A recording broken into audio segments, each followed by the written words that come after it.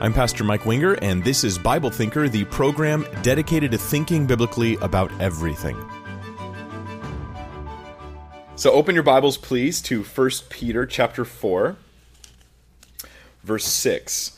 And we are going to begin by tackling a hard and potentially controversial issue, as usual, it seems. Not on purpose, though. It's just that the Bible's full of controversial issues. And in doing this, we're going to learn some really good Bible study habits, because I'm going to take this particular passage and then draw some application from it on how we approach difficult passages or controversial issues in general. So hopefully it'll help you just in your own home Bible study time. I know that using the methods I'm going to tell you tonight, and they're very simple methods, I was able to deal with people coming to my door of different religious persuasions, knock, knock, knock, come join our group kind of thing. Having never heard the arguments they would give before, where they would take me to a verse that I wasn't familiar with, and then they quote it, and then I'm like, wait a minute. And then I did this technique, and was able to show where they were wrong, even though I hadn't studied the passage before. And so there you go. I'm setting it up. But I think that it's that effective, and it's so simple. So here we are, 1 Peter 4:6. For this reason, the gospel was preached also to those who were dead. That, as in, this is the reason, that they might be judged according to men in the flesh, but live according to God in the Spirit. There are three options that I see that are generally presented for how to interpret this verse. That this gospel being preached to those who are dead is a reference to those who are now dead, but the gospel was preached to them while they were alive. This seems to be fitting the grammar. The gospel was preached also to those who are dead. It was preached past tense to those who are dead present tense, meaning that the preaching may have happened before they had died. And the context fits this. 1 Peter chapter 1, verse 10 and 11 says this, of this salvation, check this out, the prophets have inquired and searched carefully, who prophesied of the grace that would come to you, searching what, or in what manner of time, the Spirit of Christ, who was in them, was indicating when he testified beforehand the sufferings of Christ and the glories that would follow. The main point I'm drawing from 1 Peter 1, 10 and 11 is this, that it was the Spirit of Christ in these Old Testament saints. And so we have the gospel being preached to those who are dead, meaning there was a preaching ahead of time to those who were dead is already in the context of the scriptures, of this particular book. And it sets the context for Peter, 1 Peter 3, verses 19 and 20. We did this last week, or was it 2 weeks ago now? It says, by whom also he went and preached to the spirits in prison, remember this, who formerly were disobedient when once the divine long-suffering waited in the days of Noah while the ark was being prepared, in which a few, that is 8 souls, were saved through water. So this preaching to those who were dead, this would fit if you follow the interpretation of 1 Peter 3 that says, that was simply Noah preaching by the Spirit of Christ to the generation that existed before the flood, and then died in the flood. That's also a possibility. It's not totally unreasonable. So there's two reasonable interpretations of that verse, which we dealt with, right? You could preach to those who are now dead. They were pre-flood people. Then preach to fallen angels.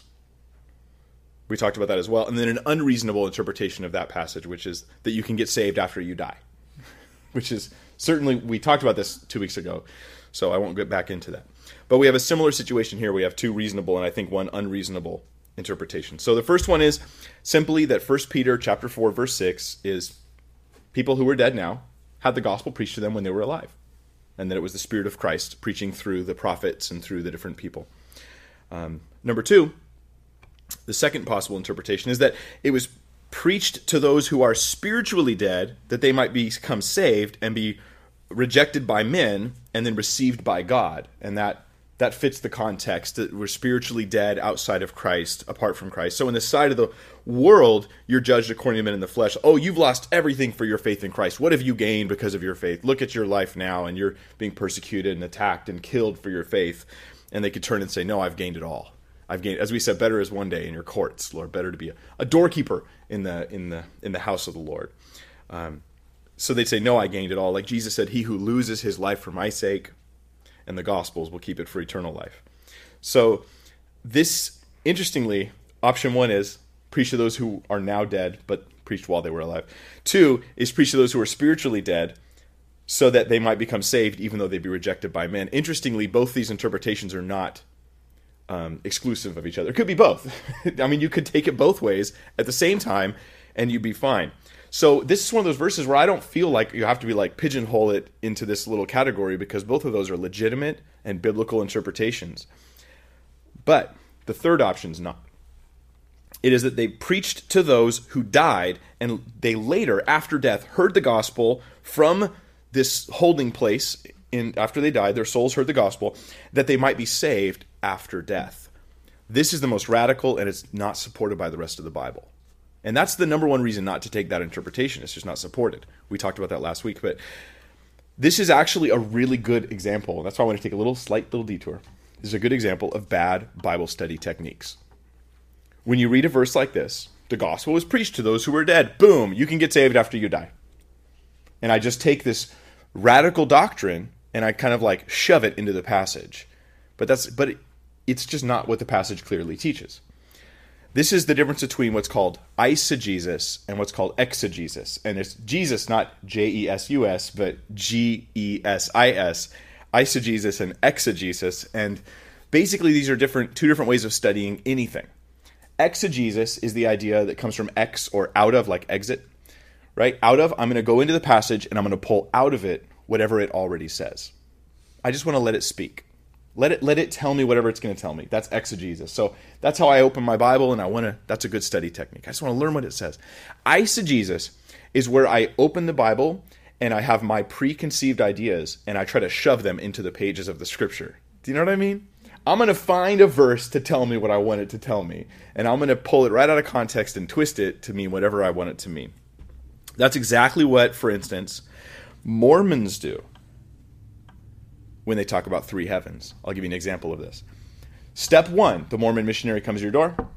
Hello, and the issue of heaven comes up, and the heavens come up, and they say, well, there's three heavens according to the Bible. And you go, wait, what? What? There's three heavens according to the Bible? And they go, yes. You see, there is the telestial heaven, that's the lowest level of heaven. There's the terrestrial heaven, that's the second one up. And then there's the highest level of heaven, which only good Mormons who are married in the Mormon church can be part of, and that's the celestial heaven. That is the highest one up. And so you've got these three levels of heaven. Then, after having put this doctrine into your mind, they will take you to 2 Corinthians 12:2, which says this. I know a man in Christ who 14 years ago, whether in the body, I don't know, or whether out of the body, I don't know, God knows, such a one was caught up into the third heaven. And you go, Mormonism must be true, right? And so, but actually what's happened here is called eisegesis, right? I start by teaching you my doctrine, then I take you to a passage that references two of the words I happen to use in my doctrine. Even though this passage doesn't teach my doctrine, it just says some of those words. And then so now I eisegesis, shove my doctrine in between the pages of the scriptures and say that this is what it means. But this is actually wrong. The Bible does talk about different heavens. We use the word heaven in the plural with the S at the end of it. And it talks about the birds fly in the midst of heaven. Well, this is certainly not an eternal location where people go. It talks about how the sun and the moon and the stars are in the midst of the heavens. That's obviously not an eternal location. Then it talks about how God's throne, and we can go and be caught up to be with God, right, in heaven. That would be the third heaven. And so there's still only one location for the saved to go when they die to be with the Lord. That would be a correct interpretation of Scripture, looking at it in context. But the Mormon here has now, I don't think they're doing it on purpose. I think that they're just repeating what they've been told. But it's a big example of eisegesis, or basically forcing your meaning into the text. You start with your bad theology, you quote a verse that doesn't teach what you think it teaches, and then you conclude that you're right. Well, here's what we need to do. When you're approached with this type of thing, you have to, number one, check the immediate context. Just check the immediate context. For instance, in the passage where Paul talks about being caught up to the third heaven in 2 Corinthians chapter 12, does he then go on to describe how the different three levels of heaven are each different eternal locations where different levels of righteousness will get you into the higher level? Certainly not. There's nothing like this in the text. That's all completely imported from the Mormon theology. So you check the immediate context. The next thing you do is you compare relevant scriptures. So you go to the other verses that talk about heaven or heavens plural, and you see, well, I'm going to do a word search. I could go to blueletterbible.org and I could do a search for the word heaven or heavens and see all the times it comes up in the Bible. That's called a concordance. It is one of the most useful Bible study tools you have next to a dictionary, which I highly recommend keeping with you or in your phone. And I look up words all the time in the dictionary. It's very wise to do so. I mean, it's just be like, I don't know exactly what that means, and look it up. It's no big deal. So you go to the relevant scriptures, and you look up and you see how heavens means this in the scriptures. And then you use the clear teachings of the Bible to help you on the unclear ones. You use the clear teachings to help you with the unclear passages. So the Bible clearly teaches that Jesus is the only way, for instance. So then I would not take some vague passage that has some reference to someone having been a good person and then conclude that that guy got saved without Jesus. That would just be bad Bible study techniques. So number one, you check the immediate context. Number two, you check relevant scriptures. Number three, you check clear teachings to inform you of unclear ones. And I'll tell you what, if you just do number one, it'll clear up most of the issues for you. When you have Mormons, Jehovah's Witnesses, anybody you meet along the street or at the bookstore or wherever you happen to be, and they quote a verse to tell you this means such and such, and you're like, wait a minute, that does not sound right. All you need to do is say, where is that? Open it up, and just patiently take your time. Just read the verses before it, read the verses after it, maybe read it again, and you will find it becomes clear to you. It becomes clear to you more often than not, because God didn't write his word to confuse us. So 1 Peter 3:18, I think, supports this. It says, just before we get to this verse here in 1 Peter 4, it says, being put to death in the flesh, but made alive in the spirit, speaking of Christ. Then it talks about the gospel being preached to those who were dead, that they might be judged according to men in the flesh, but live according to God in the spirit. So it seems that they were alive, and then they were killed by men, judged by men according to the flesh, by persecution, but they'll live forever. And so the gospel was preached to them, though they might lose this life, they would gain an eternal life. And that's the main point. That's the main point. This reminds me of the Hall of Faith people I read about in Hebrews, right? Where they just gave up this world. They gave up this life. They gave up their reputation. They gave up their possessions. They gave up their physical well-being and safety that they might have God on their side, that they might walk with him and inherit an eternal home. And this fits with the theme of 1 Peter, which is pilgrimage, the idea that I'm just a pilgrim passing through, that I'm just temporarily on this world, and I basically want to focus on having an impact on earth that will last in heaven. And that's my main goal. That's my main goal here. So let's not forget to apply it, because sometimes we approach these controversial verses and we go, that's interesting, and then we just walk away. But God wants us to live it in our lives. So I think the application of 1 Peter 4:6 would be to decide which kingdom you're about, and don't even try to get along with the world. This is huge for us in America, where we're like more scared of offending people than we are of anything else. It's funny because I've actually seen people get offended because they thought somebody might be offended. Do you know what I mean? You say something and someone goes, well, somebody might be offended by that. Somebody could be offended by that. And so, you know what? I'm really bothered by that because somebody might be offended by that. And you're like, well, are you offended by that? And we're like, no, but somebody could be offended by, I don't know. Because we have this weird sort of moral value of not offending anybody, except for those who hold Christian standards. We can offend them all day long. And so it's just kind of this strange thing. So we have to decide as Christians, you know what? If the world doesn't understand me after I carefully try to live out my Christian life in love and stand for righteousness, I'm not going to worry about it. It's no skin off my nose or no sweat off my brow or something that's not happening to me, right? I don't have to worry about it. I can't remember the phrase, but it just doesn't matter. I do not expect to get along in this world. Jesus told me very clearly it would not work. So don't worry about it. He goes, look what they did to me. What are they going to do to you? So you just position your heart to say, Lord, I will be judged according to men in the flesh, but I will be alive according to God in the spirit. And I'm not going to worry about it. So we just say, I'm going to do God's will, and I'm going to serve, and if I suffer, I'll try to do it with the attitude that Jesus had. Verse 7 says, but the end of all things is at hand. Therefore be serious and watchful in your prayers.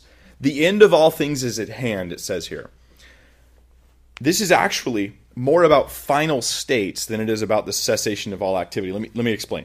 When he says the end of all things is at hand, is he saying like, hey guys, any minute now, the second coming is going to happen, and Jesus returns, and then like everything stops? But rather, it's a very different, this word, end of all things, it's the same word used to describe when a person is fully grown.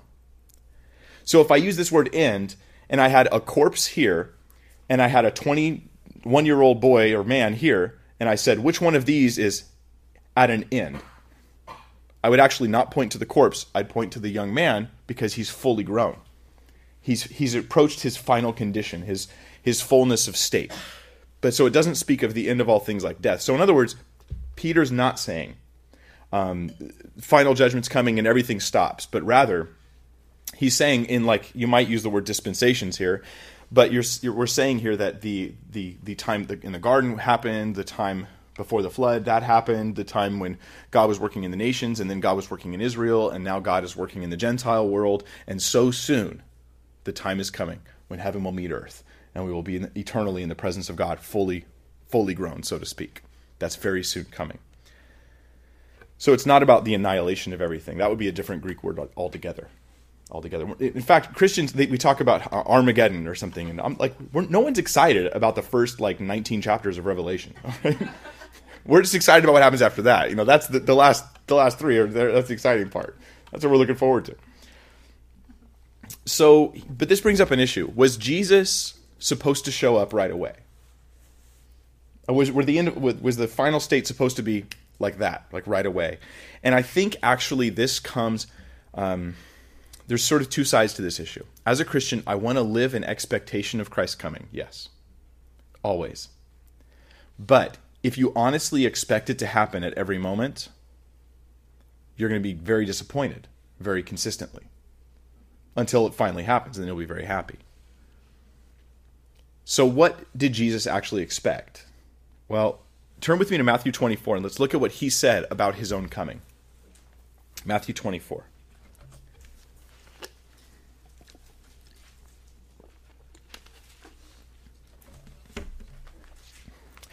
So the question is, was Jesus supposed to come right away?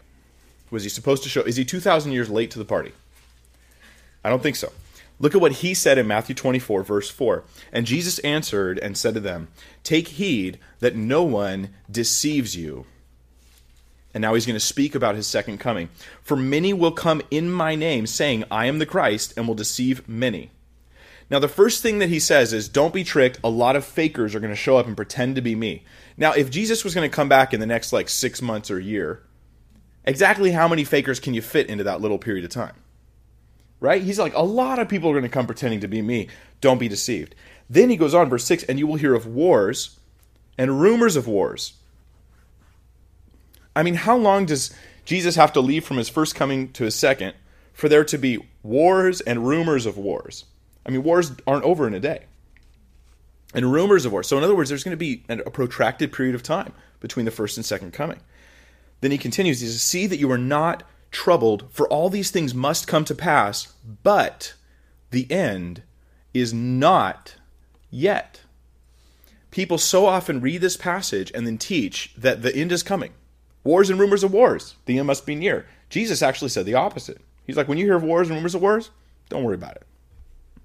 Doesn't mean anything. Really? Well, that's what he said. But so often this is taught by those who are like, hey, get ready, he's coming. And I'm excited about the coming of Jesus. But I don't want to create an unbiblical standard for which we should be looking at the clouds, so to speak, metaphorically. Verse 7, he says, for nation will rise against nation and kingdom against kingdom, and there will be famines, pestilences, and earthquakes in various places. All these are the beginning of sorrows. This is just the beginning of it, guys. So I do think that an increase in earthquakes could speak of the second coming of Christ, and it could also just be like, it's just earthquakes. I don't know. There's this war going on. World War III's coming. And you're like, well, maybe there'll be a World War VII by the time Jesus comes back. Or maybe he'll come back tomorrow. I don't know.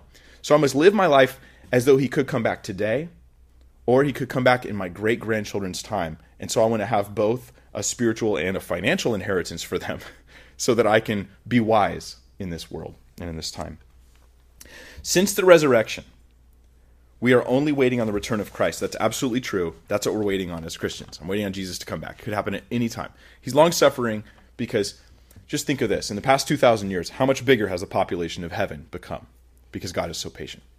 And certainly I'm part of that population because he waited on me. So I'm very grateful for that. So I look at the coming of Christ as an imminent thing, but not an immediate thing. Imminent, here's a great dictionary term for imminent. Imminent means hanging threateningly over one's head. As opposed to the world, the second coming is like a threat. To us, it's like a promise. But immediate means it's going to happen right now. Right now. And so I see imminent as it's guaranteed, and it's just hanging there waiting to fall. And immediate is something that Jesus didn't give us. So then, after telling us the end of all things is at hand, how we're coming to that final place. We're storing up treasures in heaven, and then that kingdom is coming as we keep praying, God, you let your kingdom come, let your will be done on earth. It's going to happen.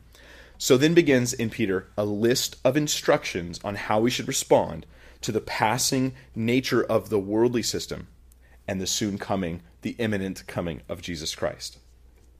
The first on that list is here in verse 7. Therefore, be serious and watchful in your prayers.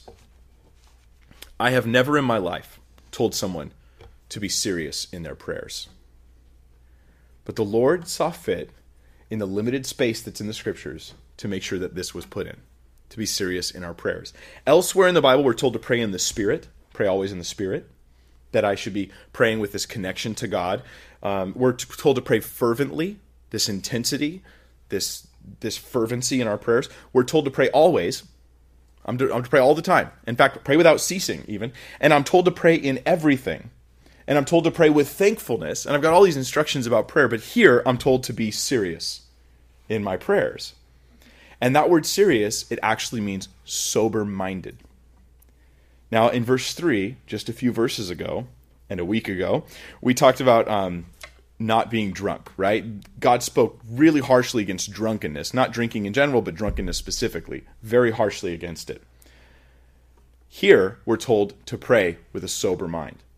Now, that doesn't just mean don't pray when you're drunk. It's more to it than that. It's actually saying have a clear mind and a clear thought process and be rational while you're praying. I think that's really interesting. This makes me wonder if I should really be praying when I'm super sleepy. You ever pray yourself to sleep? And Lord, I pray that the bunnies and stuff, you're gone. I'm not sure of it's nice, but I'm not sure of the impact of such prayer. I'm not saying it's bad, but I'm just not sure of the impact. It also seems to be an attack against vainly repetitious prayers, specifically vain prayers. Jesus said this in Matthew 6. He said, in fact, if you turn there, please, I'll read Matthew 6:7, and then you can meet up with me, Matthew 6:8. It says, and when you pray, do not use vain or empty repetitions as the heathen do, for they think that they will be heard for their many words. That's Matthew 6:7. Don't use vain or empty repetitions as the heathen do. And then here's what they think. They think that just by saying these words over and over again, that it means they'll be heard. And Jesus totally rebukes this. This is, I think, a case against adopting pagan practices in general. In general, not maybe every single thing. I mean, pagans wear clothes. I think that's a good practice for us to also have. They eat food. I think that's also a good practice to enjoy.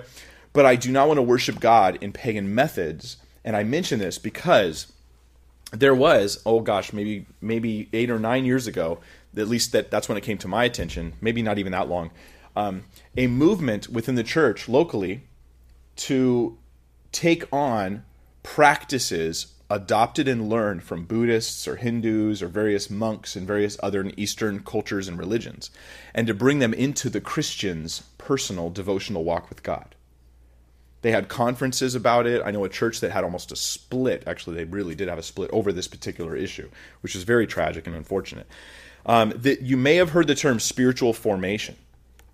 Spiritual formation is one of the terms that this came under. Now, spiritual formation has a lot of good stuff, but this was also in there in some cases. So don't be afraid if you hear the term spiritual formation. It may not be bad, but pay attention to the content that comes along with it. I think that we should not think that it is spiritual when we look at how a Buddhist monk chants and meditates and then think that we should copy this in our prayer closet as Christians. Why? Because the Buddhist monk is not actually connecting with God. They're just very good at convincing themselves they're spiritual when they're not. So what am I really learning to do? I'm learning to fake it.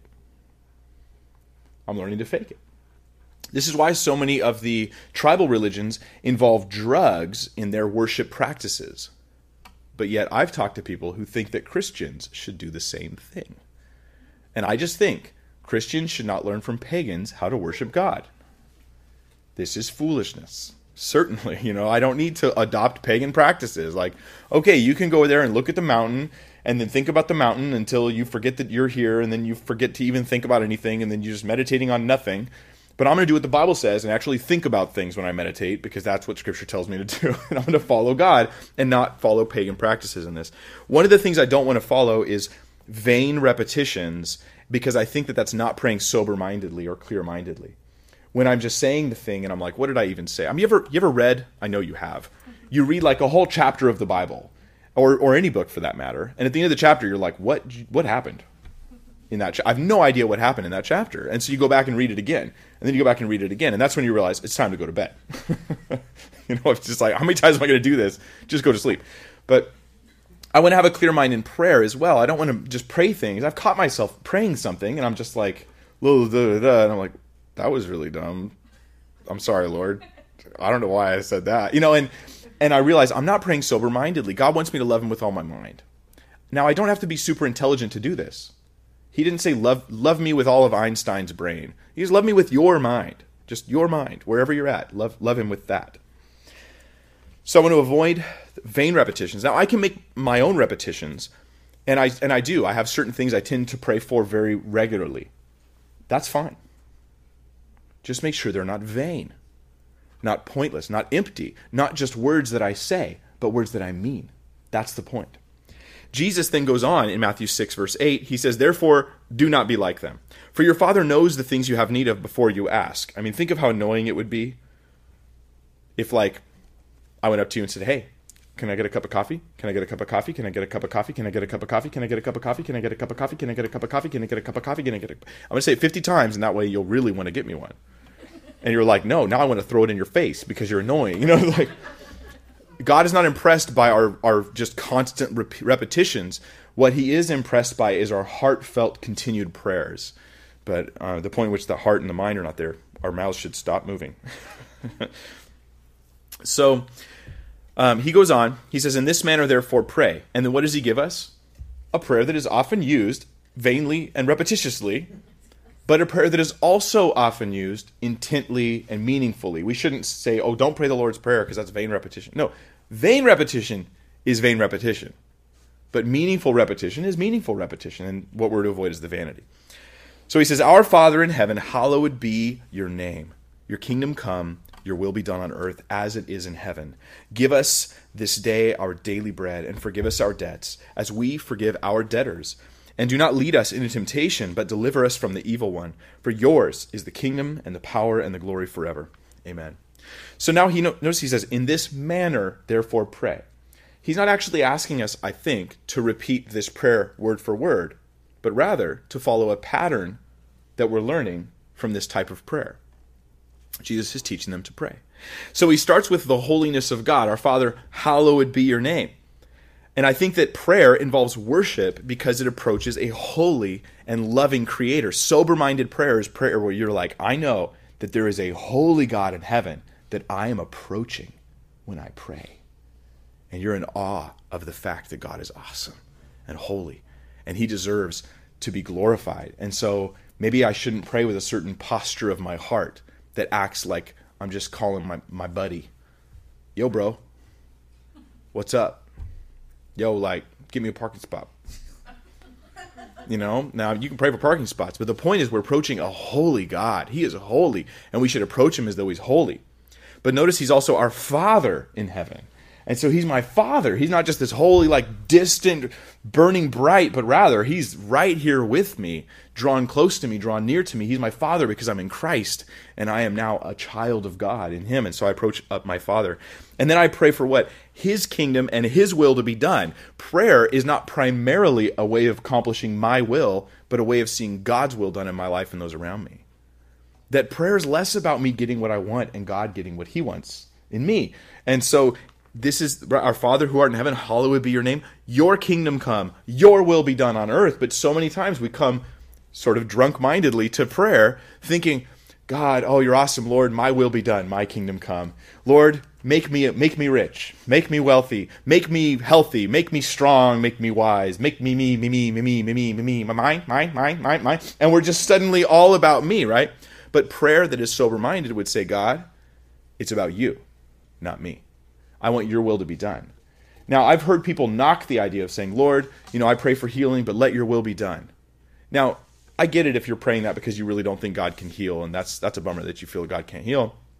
That's an issue. But, Lord, I do pray for healing, but I also pray all the time, Lord, but let your will be done. If you're going to knock that, then, leave me alone. Don't talk to me about prayer, because the heart and attitude of let your will be done, Lord, I'm echoing Jesus here, who, when he was going to the cross, was like, Lord, if there's any other way, let this cup pass from me. But nevertheless, let your will be done, not mine. And he exampled this. Let your will be done. Let your will be done. Because prayer, right prayer, involves a heart of submission to God, where I go, Lord, I'm submitted to your will. I'm submitted to your plan. I want what you want. I'm not going to ask you for things that you don't want to give me. In fact, if I ask you for something you don't want, please, oh please, don't answer that. Don't give me what you don't want me to have. Because that's the worst. Remember Hezekiah, who asked for the extra time, and how that went, if you know the story. Sometimes I thank God for unanswered prayers. So yeah. God's kingdom and will being done. And in 1 John 5:14, it says, we know that if we ask anything according to his will, he hears us. That not only do we agree in prayer, but it also needs to be according to God's will. I can't force my will upon God in prayer. And those who approach prayer like they can sort of overpower God with their will, like that's what God wants, that is not a Christian value. A Christian value is, Lord, overpower your will into my life, not the other way around. Our daily bread. It says, give us today our daily bread. I think that the point here in prayer is that you're asking not just for whatever you want, but you're asking for what you need. I need food. I need my daily bread, and whatever that happens to be. I need to get to work today. Lord, I need to get this. These are just the things that I need, the necessities of life. The bare necessities. Simple, bare necessities. Those bare necessities of life. I love that song.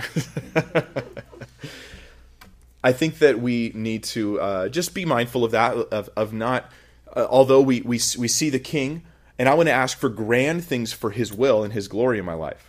But when it comes to my wants, I want to keep my prayers focused on what I need and not become materialistic. Not where I'm using God as a means to an end, but rather God is the end. He's the end. So prayer is not a place for greed. It's a place for need. I think that's how I'd put it. Prayer is not a place for greed, but a place for need. And Lord, I need this. And you know what I need, and so I pray for it according to your will.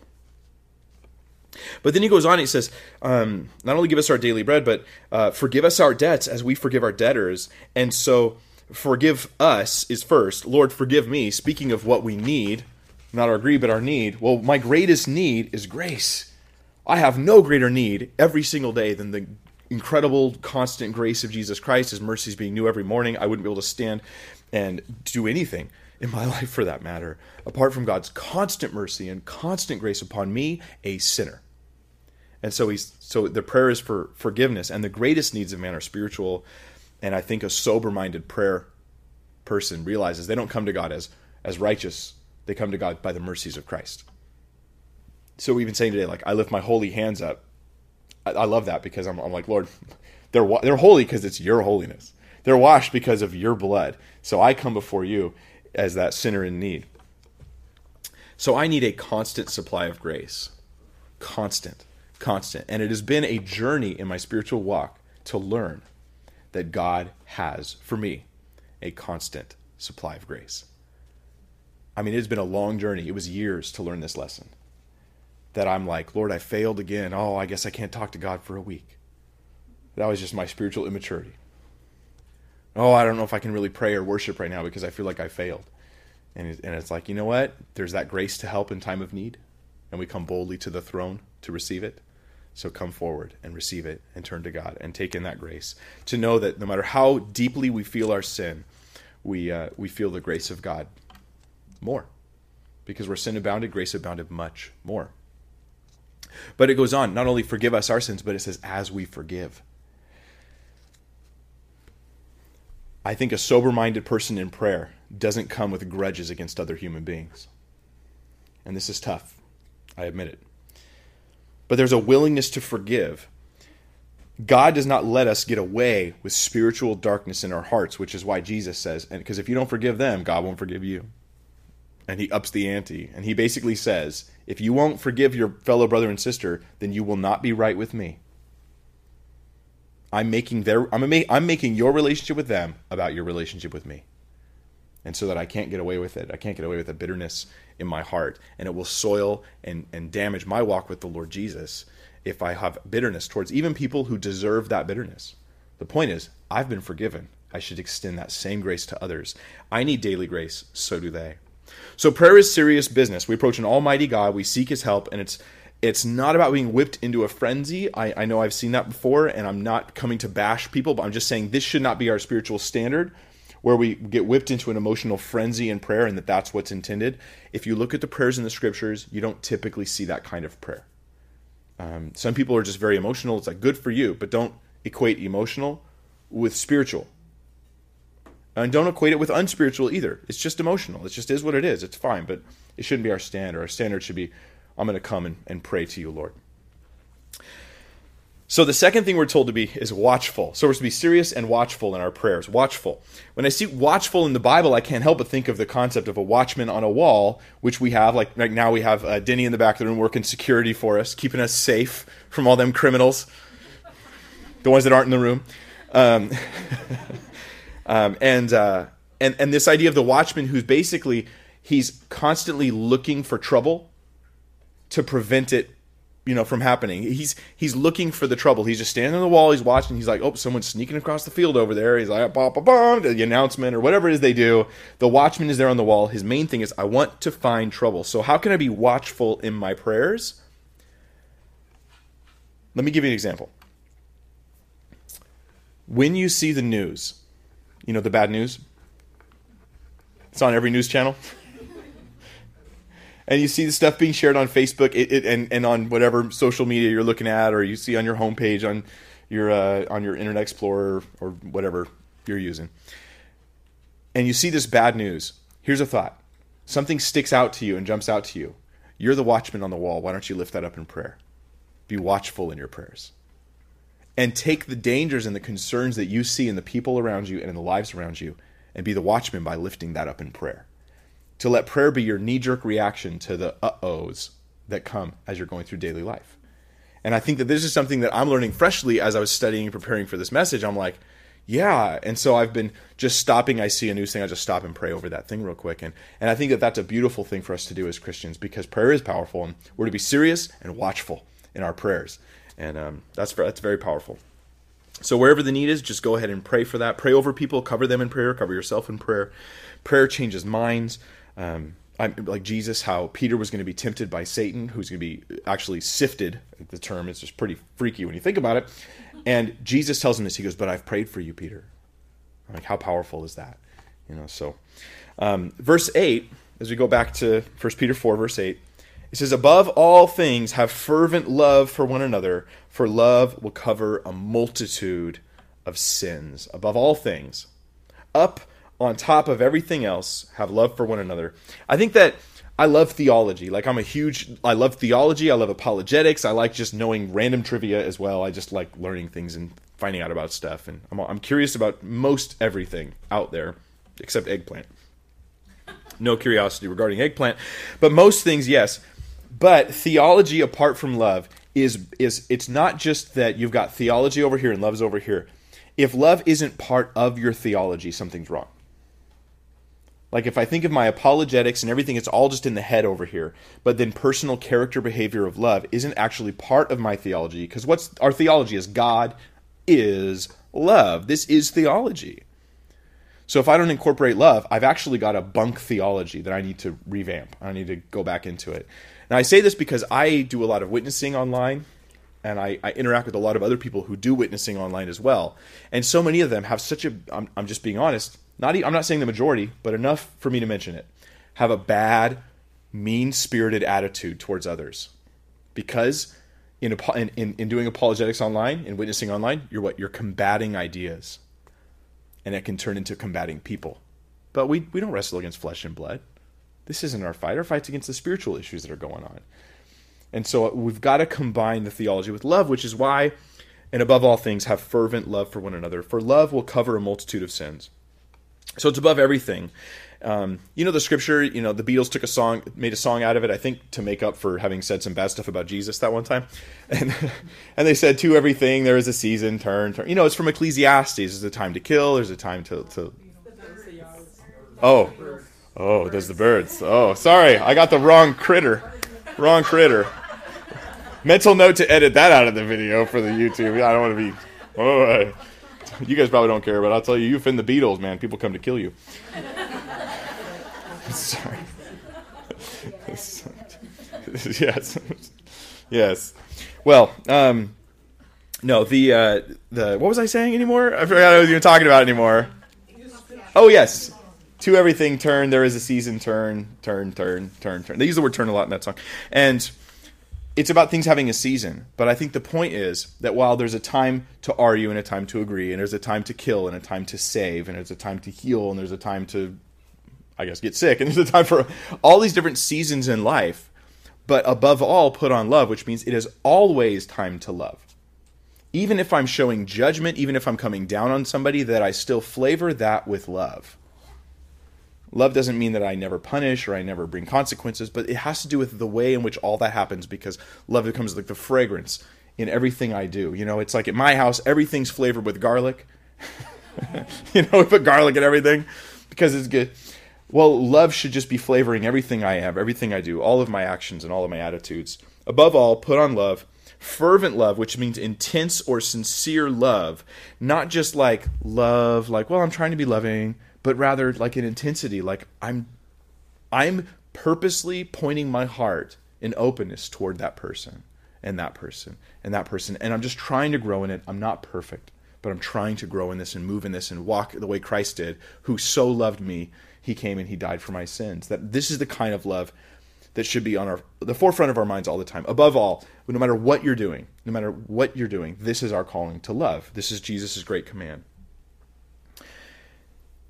And it says here that this love will cover a multitude of sins. That's quoting the Old Testament here. That love covers a multitude of sins. This is huge. Have you sensed in your life as a Christian, you're entirely dependent on grace? Like you're every day, all the time, I need grace. Like I love this song that says, I need thee every hour, Lord. Because I'm like, yes, I need thee every millisecond. And I just feel like I need the Lord constantly, because if I don't have his constant grace, I will fall. But have you realized that other people need that exact same amount of grace? And that sometimes you're the conduit through which it flows? I need to give constant grace to others. Now, it is impossible to have a long-term relationship with anybody without them hurting you, except the Lord. Because they're sinners too. So I have to extend constant grace, because love will cover a multitude of sins. And that's the idea.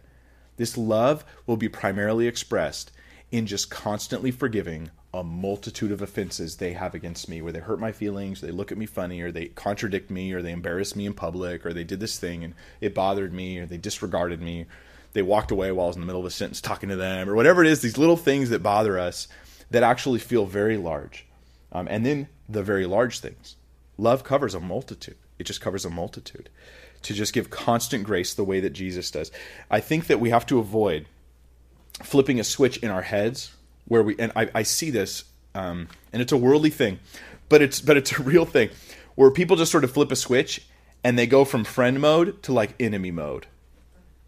And they just feel like, click, oh, well, now I'll tell you what, and I'm going to rip on you, and I'm going to tear you down, and I'm going to call you names, and I'm going to backstab you, and now it's like no hold barred, no whatever that even means, holding your nose from a bard, I don't know. And then the gloves come off, I know what that one means. And then you're just going at it, attacking people's character, and I mean, have you been the target of this? I know I have. And then you hear about it because it sort of leaks back to you through the avenue of different people who are like, well, you know what they said about you 6 months ago. And you're like, no, do I want to know? Probably you don't. We just have to like not ever flip the switch on anybody. And that is tough. That is tough. I've certainly failed in this, but this is our goal. This is our target as believers, is to like not flip the switch where I just discount you, and now you're on the outside. Boop, you're outside of my circle of people. I care whether they breathe or not. That's got to include everybody, and that circle's got to be really big, and to not flip that switch, if you know what I mean. I hope that makes sense. To just not go down that road, to still look at them with grace, and I think we do that to protect ourselves. But in the end, we're the ones we hurt with that kind of bitterness. Because we destroy our relationships, and we become isolated, and we become alone. And more importantly, it glorifies Christ when we just put on love and cover a multitude of sin. And we show kindness and grace to people who don't deserve it. And they need the same daily grace that we need in our lives. And this applies probably more than anything else to the people we're closest to. Because they're the ones who will offend us the most. And we'll take their offenses and we'll inflate them. Like if someone else looked at me that way, I'd be like, whatever. But you looked at me that way, and I'm like, I'm flipping out about it. It's like, I can't believe you looked at me that way. We tend to exaggerate the wounds of those close to us. But those are the very things that we don't need to minimize it. We just need to let love cover the multitude of it. Just let love cover it. That's our calling. Well, I want to get into more. Let's just do this last verse, verse 9. Be hospitable to one another without grumbling. Yeah. Be hospitable. That's the idea of sharing, the what's mine is yours. That's the idea of hospitality. What's mine is yours. The extreme example of not hospitable was Sodom and Gomorrah, right? When Sodom was visited by the angels, they tried to violate them, rape them, and wound them and hurt them. And that's the opposite of hospitality there. Hospitality seems to be focused on how we treat strangers, actually, except that here it says hospitable to one another. Which is interesting because I find that I'm sometimes more gracious to strangers than to those I'm very close to. That a stranger comes to my house and I'm like, hey, can I get you something? Can I cook you something? Can I make you something? Can you sit in my chair? Do you want a pillow? Do you want this? Here's my cat. Pet my cat, and I'm very kind and generous to the stranger. But then me and my wife sit there and look at each other and I'm like, are you going to cook? And she's like, no, are you going to cook? And I'm like, and the hospitality dissipates because we're so close. In proximity, at least, So the idea is, I think, maybe here, the idea is that I show to my close friends and the loved ones I know more dearly, I show them the hospitality I would to a stranger, that in the good sense. And I think that's actually really interesting, to sort of go back to that place of just going out of your way for people for no reason than just to go out of your way for people. But then it says to do it without grumbling. The grumbling, the complaining, the whispering, the quarreling, right? With this, we can undo the hospitality that we just gave. People come over and you're very hospitable and you put the food out and and then when they leave, you're there cleaning up and you're like, I can't believe what mess they made. Look, there's crumbs on the couch and they messed this, gosh, and they didn't even call us first, like no warning, and I'm hospitable but with grumbling. Now, is that grumbling going to hurt them? It's going to hurt me. This is a character issue in me if I'm grumbling. 2 Corinthians 9:7 says God loves a cheerful giver, not just a giver. And there are many givers that are not cheerful, which is why God says hospitable without grumbling, because he knows that this is an issue we have. If you can't give without complaining about those you gave to or how much you gave to them or how they used the thing you gave them, Because there's another one, right? Like you give somebody something and then you're like, you go to visit and you're like looking for it. Where is it? Are they using it? Is it in good shape? Are they taking good care of it? Where is it? You know. If I can't give without grumbling about the person or the thing I gave, that's a sin issue in my own life that I should be addressing. Lord, help me to have a better attitude about this thing. Ultimately, they're accountable to you, not me. I should just let it go. I should just let it go. And there's a reward. And there's a reward for us. So I think it's kind of cool how we could start with this like verse about this deep theology question. And then we end on like, let's be nice without complaining about it. You know, it's just kind of cool how the scripture does the whole gamut of everything from like the highest, deepest intellectual stuff to like just the most heart-piercing truths to just the very practical daily stuff on how you drive down the street to how you treat your spouse and all these different things. And so with that in mind, let's pray. Father, we thank you for your word, and we pray this, Lord. We want to apply. We want to love.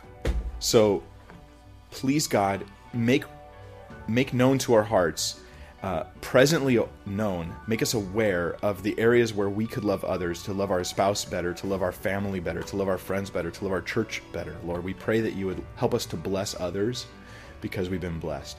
Show us, Lord, when we've been offended, and when we will be offended this week, where we could put on grace and love to cover a multitude of sin. Help us be sober and watchful in our prayers.